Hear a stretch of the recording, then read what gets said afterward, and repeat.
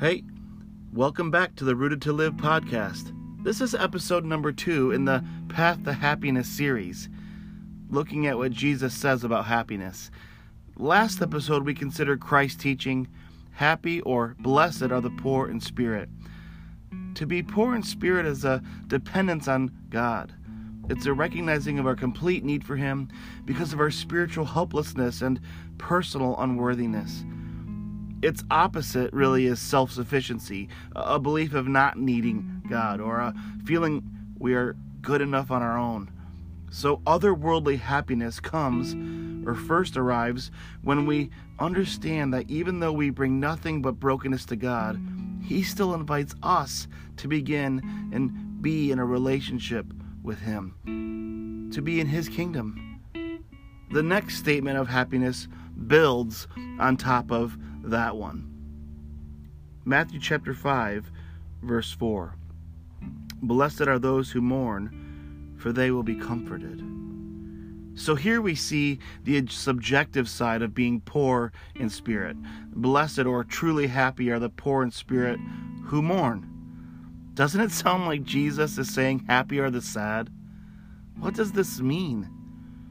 In the New Testament, there are several words for our English word mourn. Here, Jesus uses the most intense word, the word used of people when they lose a loved one.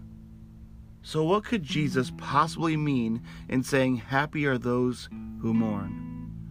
Is He talking about people who are just sad in life, or that everyone who has had a loss and feels it will be made better? No, the greater context of Christ's sermon here is really speaking of a repentance from sin, if you consider chapter 4, verse 17 in the preceding context. So we could ask, happy are those who mourn, but mourn what? Sin. So let's define sin. Several people have their views, and that's okay. I would consider sin being looking to anyone or anything other than God for approval. It starts with believing a false promise from the world above a true promise from God. And all of our sin finds its origin in the desires rooted inside our hearts. And over time, our non-mourning hearts become numb, apathetic, even callous. So what Jesus is saying is, happy are those who grieve over sin. Remember, these statements of happiness are not commands. They are descriptions of the happy person. And Jesus says this is a blessed, happy life. We can read the scriptures pointing people to feel the weight of their sin and to mourn over it. Draw near to God and He will draw near to you. Cleanse your hands, you sinners, and purify your hearts, you double-minded. Be wretched and mourn and weep. Sounds pretty painful. And Jesus is saying, happy are those, or happy are the people who do this. But I would contend that mourning our sin is truly rare. Our pride usually just isn't interested. Simply because Jesus says it's the best way to live life, the path to happiness continues by mourning our sin, or because other scriptures command us, doesn't mean someone is inclined or desirous to take sin so seriously, let alone mourn over it. It reminds me of seeing a parent instruct a child to apologize to someone else for doing something wrong. Have you ever had that awkward experience before of seeing a child being made to say sorry? Hey, Timmy, tell Laura that you're sorry for pushing her. I'm sorry. No, I want you to mean it, Timmy. I said I was sorry. That's not mourning. Mourning is not simply saying sorry. Saying sorry has become an appeasement tool to get someone to be okay with us. We see the same thing maybe between a husband and wife, where the husband may give a half-hearted, I'm sorry you're hurt. I'm sorry you feel that way. What do you want me to say? I said I was sorry last month. Sometimes we're just sorry we got caught, or sorry we're in this situation, or sorry that our thing didn't work out. That's not really godly sorrow or mourning. That's not mourning sin. That's called worldly sorrow, by the way. 2 Corinthians chapter 7 in verses 9 through 10, we really see that godly sorrow brings repentance that really leads to salvation and leaves no regret. But worldly sorrow brings death. See, worldly sorrow justifies or denies sin. It makes excuses for sin, minimizes sin as not being that bad, or it's just who I am, or maybe someone who has worldly sorrow would just say like, well, they did this to me, and so I have the right to do this. Who are you to judge me? See, worldly sorrow shifts blame and lies to self that it's better to not deal honestly with our sin. But true sorrow, or godly sorrow, has a blend of understanding, acknowledgement, and ownership, and is usually accompanied by real honest emotion over our sin. This is why God's word says in Psalm 51 verse 17, the sacrifices of God are a broken spirit, a broken and contrite heart. So we have to ask ourselves, have I been broken over my own sin lately? The honest answer for most of us usually is no. And the reason why is because we don't take accurate assessments of ourselves, especially if we think we are pretty good people and we don't think our sin is that big of a deal, or we don't think we have any sin at all. God's word speaks to that as well in 1 John chapter 1 verse 8. If we claim to be without sin, we deceive ourselves and the truth is not in us. The Bible tells us that all sin is rebellion against God. So murder, stealing, adultery, lying, gossip, divisiveness, it's all against God. And sin always brings death. That's the wage that sin earns, death. Death to relationships, to friendships, death to unity, death to our bodies, even death to local assemblies, local churches, sometimes because of sin. Ultimately, our sin resulted in Jesus Christ's death. Romans chapter 4 verse 25 says, he was delivered over to death for our sins and was raised to life for our justification. Jesus came to seek and save the lost, and the lost are lost because of spiritual blindness and the darkness of sin. God's word says that all have sinned. That means me. That means you. But taking the pressure off you for a second, I'll just share a bit of my life. In my life, I've stolen, gossiped, lied, disobeyed my parents, overate, hated, lusted, been both lazy and a workaholic. I have worshipped people and possessions. I've neglected being gospel-centered in my ministry before. I've been faithless in attempting difficult things. I've been both judgmental and non-confrontational and settling for false peace. I've been a hypocrite, a legalist, and a pagan. I have appeased church people so as to be approved by them. I've been a passive husband, a disengaged father. I've disciplined my children in anger before or out of embarrassment. I've been jealous and envious. I could go on forever. And my sin is serious enough to mourn over because my sin was serious enough for Jesus Christ to die over. And mourning over sin doesn't just doesn't stop when you first become a Christian, but mourning over our sin is a part of the Christian life until all sin is done. And that's why Jesus uses the word mourn in the tense that he does. The tense that he uses is an ongoing tense. It's an ongoing in life. Why? Because even as saints in Christ, as declared righteous, our sin continues. Hopefully, we become more and more aware of how deep our sin goes, and that we see some areas of victory, then we become more aware of areas where there's loss or defeat and there's room to grow. The closer you get with God, the more you become aware of your sin, which means the greater need to mourn and repent. It's a life of perpetual repentance, but then bearing fruit and keeping with that repentance. So if we are ever going to experience the happiness that Christ offers, we have to see the depth of our sinfulness to the point that it breaks our hearts.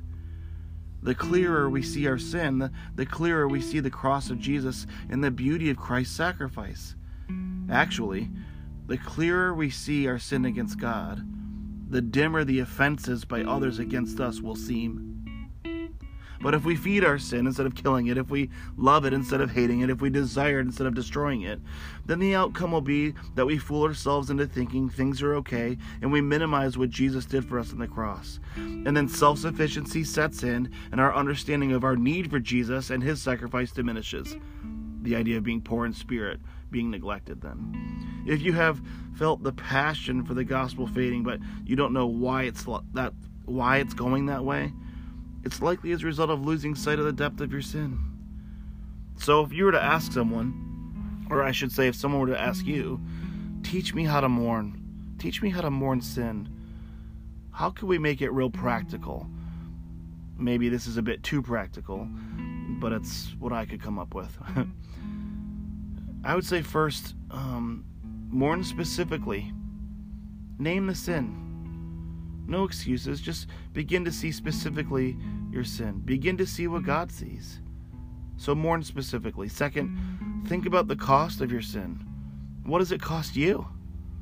What does it cost others in your life? What's the damage been? Third, think about Jesus, of course. Think about his love for you and the price he paid for your sin. Fourth, confess to God for sure, but as James tells us, confess your sins to one another as well, so that you may be healed. Why should we confess to God and to another person? Because God uses people as grace agents who will tell us the truth of God's forgiveness, and the authentic community will be a comfort. To truly be known and accepted brings happiness. Experiencing grace from another person sees really the power of sin's shame fade. So mourn specifically. Think about the cost of sin. Think about Jesus. Confess to God and another person. And I'll just say here, fifth, repent and forsake the sin. When you've confessed the sin to another person after mourning it, you'll know God's Holy Spirit will empower you to turn from it. See, darkness loves isolation and secret, but being in the light brings freedom. And so if I could just shepherd you for a moment, I just want to warn you that Satan wants you to re-mourn over already dealt with sin. But God doesn't do that. God doesn't call us to carry guilt over the things that we did long ago, that we've already mourned, that we've already confessed to another person, that we've already repented of. You don't carry a shame badge any longer if you'd like. Be free. But there's more to this mourning. It doesn't just stop with us individually mourning our own sin, but also collectively the sins of the local church. Grief in Scripture is both an individual activity and a corporate activity. Here are a few biblical examples of corporate grief. When Peter first preached the gospel in Acts chapter 2, it produced grief over sin for a whole crowd. And their response was, the text says that they were cut to the heart and said, "Brothers, what shall we do?" They experienced grief of sin, and really produced repentance. Another example, Paul found out that one of his letters to the church in Corinth caused godly corporate grief, and he says, "I rejoice, not because you were grieved, but because you were grieved into repenting, for you felt a godly grief. For godly grief produces a repentance that leads to salvation." That's in 2 Corinthians chapter 7. So what are examples of the kinds of sins that a church should mourn over in relationship to itself? Like crowd or group things to mourn. Well, for a church, the church should mourn when its message becomes anything different than the gospel of Jesus. When its mission becomes anything different than living the gospel of Jesus. When its opportunity for influence in living the gospel of Jesus fades. Think about like a lampstand and the light in the fire flickering from it and fading. When churches should really mourn when its members hijacked Christ's missions for the church for self-interest. This is evidence like in the story of the church in Corinth. Or when it becomes a rigid fortress of legalism rather than, like a ready hospital for the sick. The church should mourn itself when it fails to take steps of faith, no longer depending on the Spirit of God. Or when it ceases to give sacrificially. Or when it's not making disciples who will make disciples. Or when its mature believers stop building into the lives of younger believers. Or when grumbling and gossip and divisiveness are approved of. And when we repent of such things, what happens is God's Spirit brings the life of the gospel back into the church. He revives hearts and produces selflessness and sacrificial living. So not only should we mourn our own sin individually, but also collectively as a church we should mourn our sin, our collective sin. There's actually even more to this mourning. We don't just mourn our own individual sin and the corporate sin of the church, but also the sin in our world. God does this himself. In the Old Testament, we read that the prophets relay that God the Father groans over his people's sin. In the New Testament, God the Son, Jesus, was grieved by the sins of all of Jerusalem. Both in the Old Testament and New Testament, God the Holy Spirit grieves sin. We see this in Isaiah chapter 63, also in Ephesians chapter 4. So we grieve sin because God grieves sin. We should mourn over the neglect of the orphan, the poor, the widow, and the refugee. We mourn all forms of abuse, human trafficking, and corruption. There is a lot to mourn over in our world. So how does happiness relate to mourning? I think the answer is our mourning drives us to the cross, and our sorrow makes us look for the heart and hand of God, and we'll find it. Think about Matthew chapter 5, verse 4 again. Blessed are those who mourn. Now the back end promise, for they will be comforted. The word here for comfort is a strong word too. It means to call to the side of, in order to instruct, encourage, and console. I think console is what fits the context here. It is used of someone who has been called to our side in a time of need. So comfort comes from the context of God's engagement with us in our mourning. In Psalm 32, we are reminded of David really just grieving his sin. When he woke up to his sin and mourned and repented, the forgiveness he experienced was comforting. And that's also available to us. You may know the scripture in 1 John chapter 1, verse 9. If we confess our sins, God is faithful and just and will forgive us our sins and purify us from all unrighteousness. That's where comfort comes from. It comes from God in the form of forgiveness. We receive comfort in being fully known and loved and accepted as God removes our shame. He's the lifter of our head, the psalmist writes. The mourning is only temporary, but the comfort is eternal, and it starts now and will be fully realized in eternity. Because in the end, there'll be no more mourning of sin. God will wipe away every tear of shame. There'll be no more death or mourning or crying or pain, the scripture says. By his compassion, he removes repented sin. Buried in the bottom of the sea, Micah chapter 7 verse 19 says, the scriptures say he remembers them no more, meaning he doesn't use our sin against us anymore. The truly happy are those who know the comfort of his forgiveness and presence in their lives. The gospel of Jesus Christ is good news of great joy because it invades dreadful news of great sorrow of our sin. Jesus steps in and changes everything, bringing us to God the Father as his own. And the result is that he gets the glory and we receive the ultimate happiness.